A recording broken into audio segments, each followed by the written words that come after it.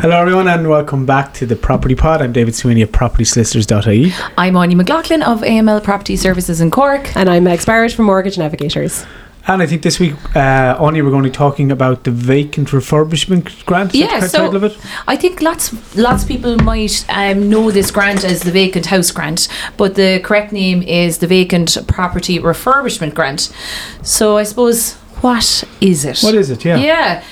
So it's a grant of up to a maximum of €50,000, which is made available for the refurbishment of vacant properties. So this could be your primary residence, but it's also available for a property that you could rent out. So I suppose there's a few different things that you would have to do for it to be to qualify for it. The number one thing is it has to be vacant for a minimum of 2 years. And the second thing, then, it has to be built prior to 2007. Now, I think we could all agree, like, 50 grand is a huge 100%. Absolutely. And you do a lot of work for 50,000. Yes. Now, at the same time, it seems to be a grant that is, like every grant, it's always going to be difficult to get. The application form is 17 pages. Really? But at the same time, there is lots of information on it and, like, on the checklists that they go through. At the moment, I'm only looking up in relation to this. I'm selling a house at the moment that I was getting lots and lots of inquiries from prospective purchasers. So I suppose a lot of people were wondering, can you get the money before you do the work? And of course the answer, unfortunately, is no. I suppose, Max, for you, like, if someone comes to you and they're looking at a doer-upper, let's say, and even separate to the vacant house, let's say, refurbishment grant, when someone goes to you, what's the situation there when it comes to buying a property that needs some work? Yeah, and that's a really good question because it falls in perfectly to this grant, which, first of all, let's call it out, is a fantastic grant. Probably needs to be tweaked a little bit. So someone's coming to me buying a house that hasn't been lived in for the last 2 years, qualifies for this grant.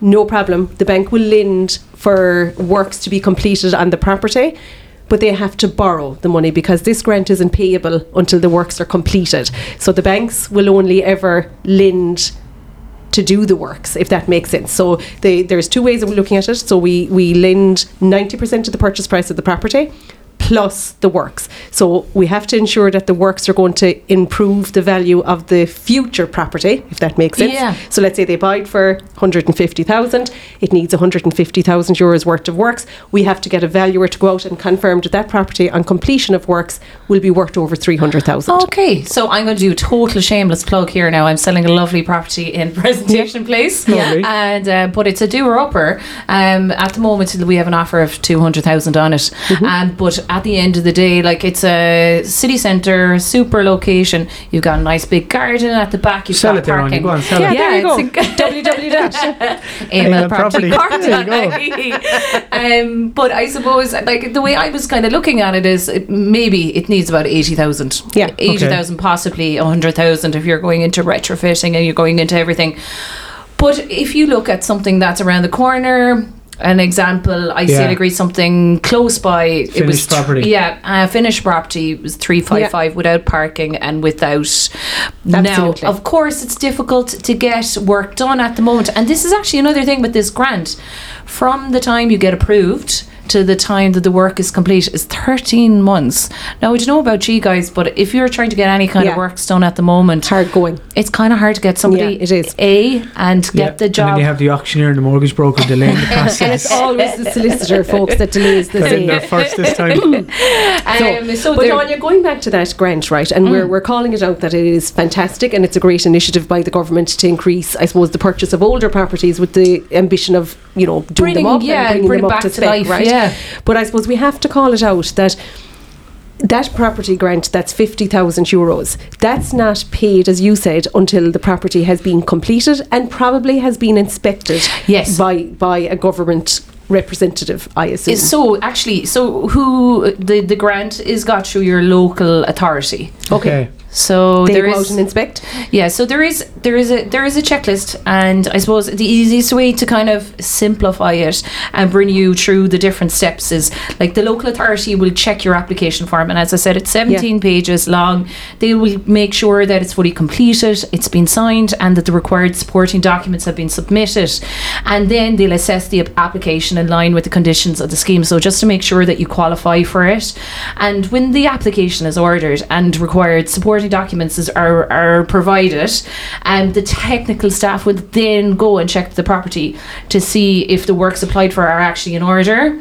And then after that, this is fairly tedious. They'll write to the applicant to let them know if the application has been approved and the level of grant of that has been approved. Now it's up to 50,000, so of course it depends on the work. There is the derelict house grant, which is a top up, but that's that's a different kind of, I suppose we could talk about that on another podcast. But prior to the grant being paid, in the case where like your approval has been granted, you need to show that the proof of ownership has been provided before the grant could be paid. And in respect of a property that has been made available for rent, evidence has to show that the applicant has registered the property with the RTB. Okay, which is fair. You're going down quite a long road. You are. Yeah, 100%. And you can't have that as part of your mortgage funding, right? No. So if you're buying a property, again, using the example, 150,000 purchase price, 150,000 to do the works, 50,000 can't be, I suppose, funded. From the vacant property grant, because it's paid after the fact. So you actually have to borrow the 150,000, and once you get your 50,000, then decide what you're going to do with it. I suppose. So I suppose for this kind of thing, it really is. It's benefiting people who have the funds in place and are cash buyers. Another thing that this qualifies for as well, and I only realised this recently enough, that it does qualify if you're converting a vacant commercial property into a residential home. Oh, that's very interesting. So I think that's very interesting. I think, Anya, and I don't know if you know the answer to this, right, but I have a client who bought an older property. An older lady was living in it, was moved to a nursing home, so the property actually has been vacant for probably 3 years, and she went to go about applying for this and was told by her solicitor, actually, in fact, that because they were nearly going by the date of sale, if you know what I mean, so from the date of probate, actually, and she doesn't qualify for this. So actually that was something that came up when I was looking. So how do you prove that the property was vacant for 2 years? And one of the things that they are showing is if you can identify if there's an electricity bill or a gas bill, and there is the usage or lack of usage, which would identify really that there is nobody in the property. So that was one thing that came up as a proof that it was vacant for 2 years. That's interesting, because I was saying to her, challenge, 100% challenge, because she has proof that it was vacant. You know what I mean? That was one of the questions when I recently took on a property, and I just went in and looked further into like this type of grant, because I was getting lots of questions about it. But one thing that came up was the electricity. Electricity and the gas use. But of course, like all grants, there's certain things that you have to. It's not all getting all the money and it's like out the door. What happens if you want to sell the property? So like this grant is based on you having this property as your principal residence for 10 years. Okay. And of course, if you move out before the 10 years, there will be a clawback. So if it's up to 5 years, 100% of the monetary amount of the grant has to be returned. Okay. Which is quite a lot, I think. If you sell within how long? 5 years. Up to 5 years. And there's no clawback, of course, if it's over 10 years. But up to 5 years, 100%, I think that's quite a lot. So that means there's a charge put on the property to say there's a clawback. It's a legal charge is put on it. So like I suppose, David, what's a legal charge there, David? I would think it's, without looking into it too much or having seen much of the information on it would probably be registered on the property similar to your mortgage. And I'm not sure then what's the question of what charge is registered first in time. So say for example, you bought your house for 150,000 and then you put 150,000 to renovate it, and so your house is now 300,000. And that person they could borrow a percentage of the purchase price to buy it, and a percentage of the refurbishment to do up the works. Once we're inside the 90%. So ultimately, that person could end up with a mortgage around 200,000 on the 300,000 euro house, and then so when that mortgage is drawn down, the house is owned. That mortgage or charge is registered on the property, and then the person attempts or applies to get their 50,000 refurbishment vacant property grant if they qualify back. So that's 50,000 back into the house owner's pocket, but then that would be registered as a charge or a burden on the property as well.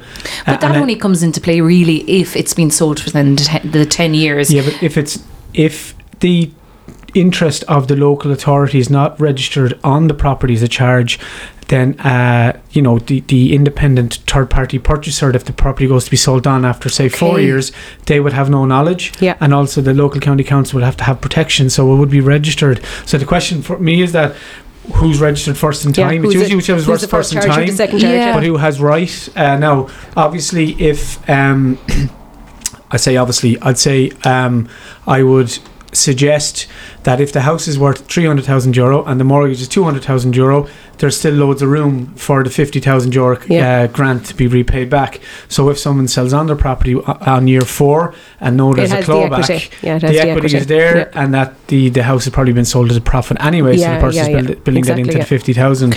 But it's an interesting one, yeah, it is. And I suppose the different types of categories that you can use the grant towards: demolition and substructure works, completion, finishes, surfaces, fittings, external works, professional services.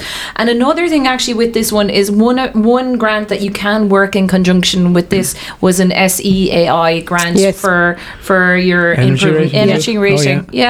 So it goes to show, Anya, we've spoken about this in another podcast, is that buying a previously owned property should not be a deterrent. You know what I mean? We have the Help to Buy, the first home schemes for those brand spanking new properties, but with all these grants that are available to refurb an older property can actually be more financially beneficial. And now I'm sure it's going to be a bit more stressful, of course. Yeah, of course. Yeah. Oh, yeah. And there is a risk as well, because at the end of the day, after you have your approval, someone from the local authority is going to come out and have to inspect that they are satisfied with the work that you carried out, and before the grant is paid out. Yeah, sorry, Anya. The way the Help to Buy scheme is done, where the developer registers and they get paid directly after the house is sold, and then the government pay back the money doesn't come into the solicitor and back out, it just goes straight to the developer. I think it needs a little bit of tweaking to be actually, like, if you had a qualified builder that's registered in the system and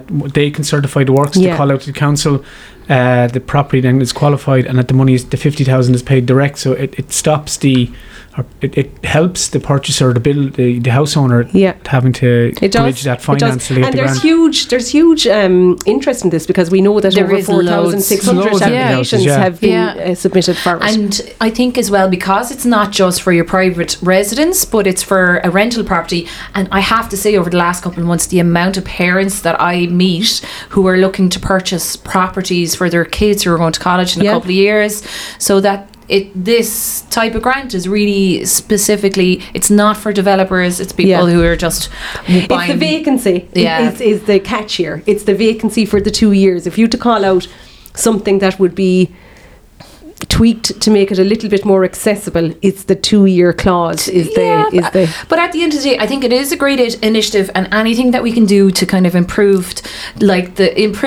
number one, having more supply, and reducing the number of vacant properties we have in Ireland.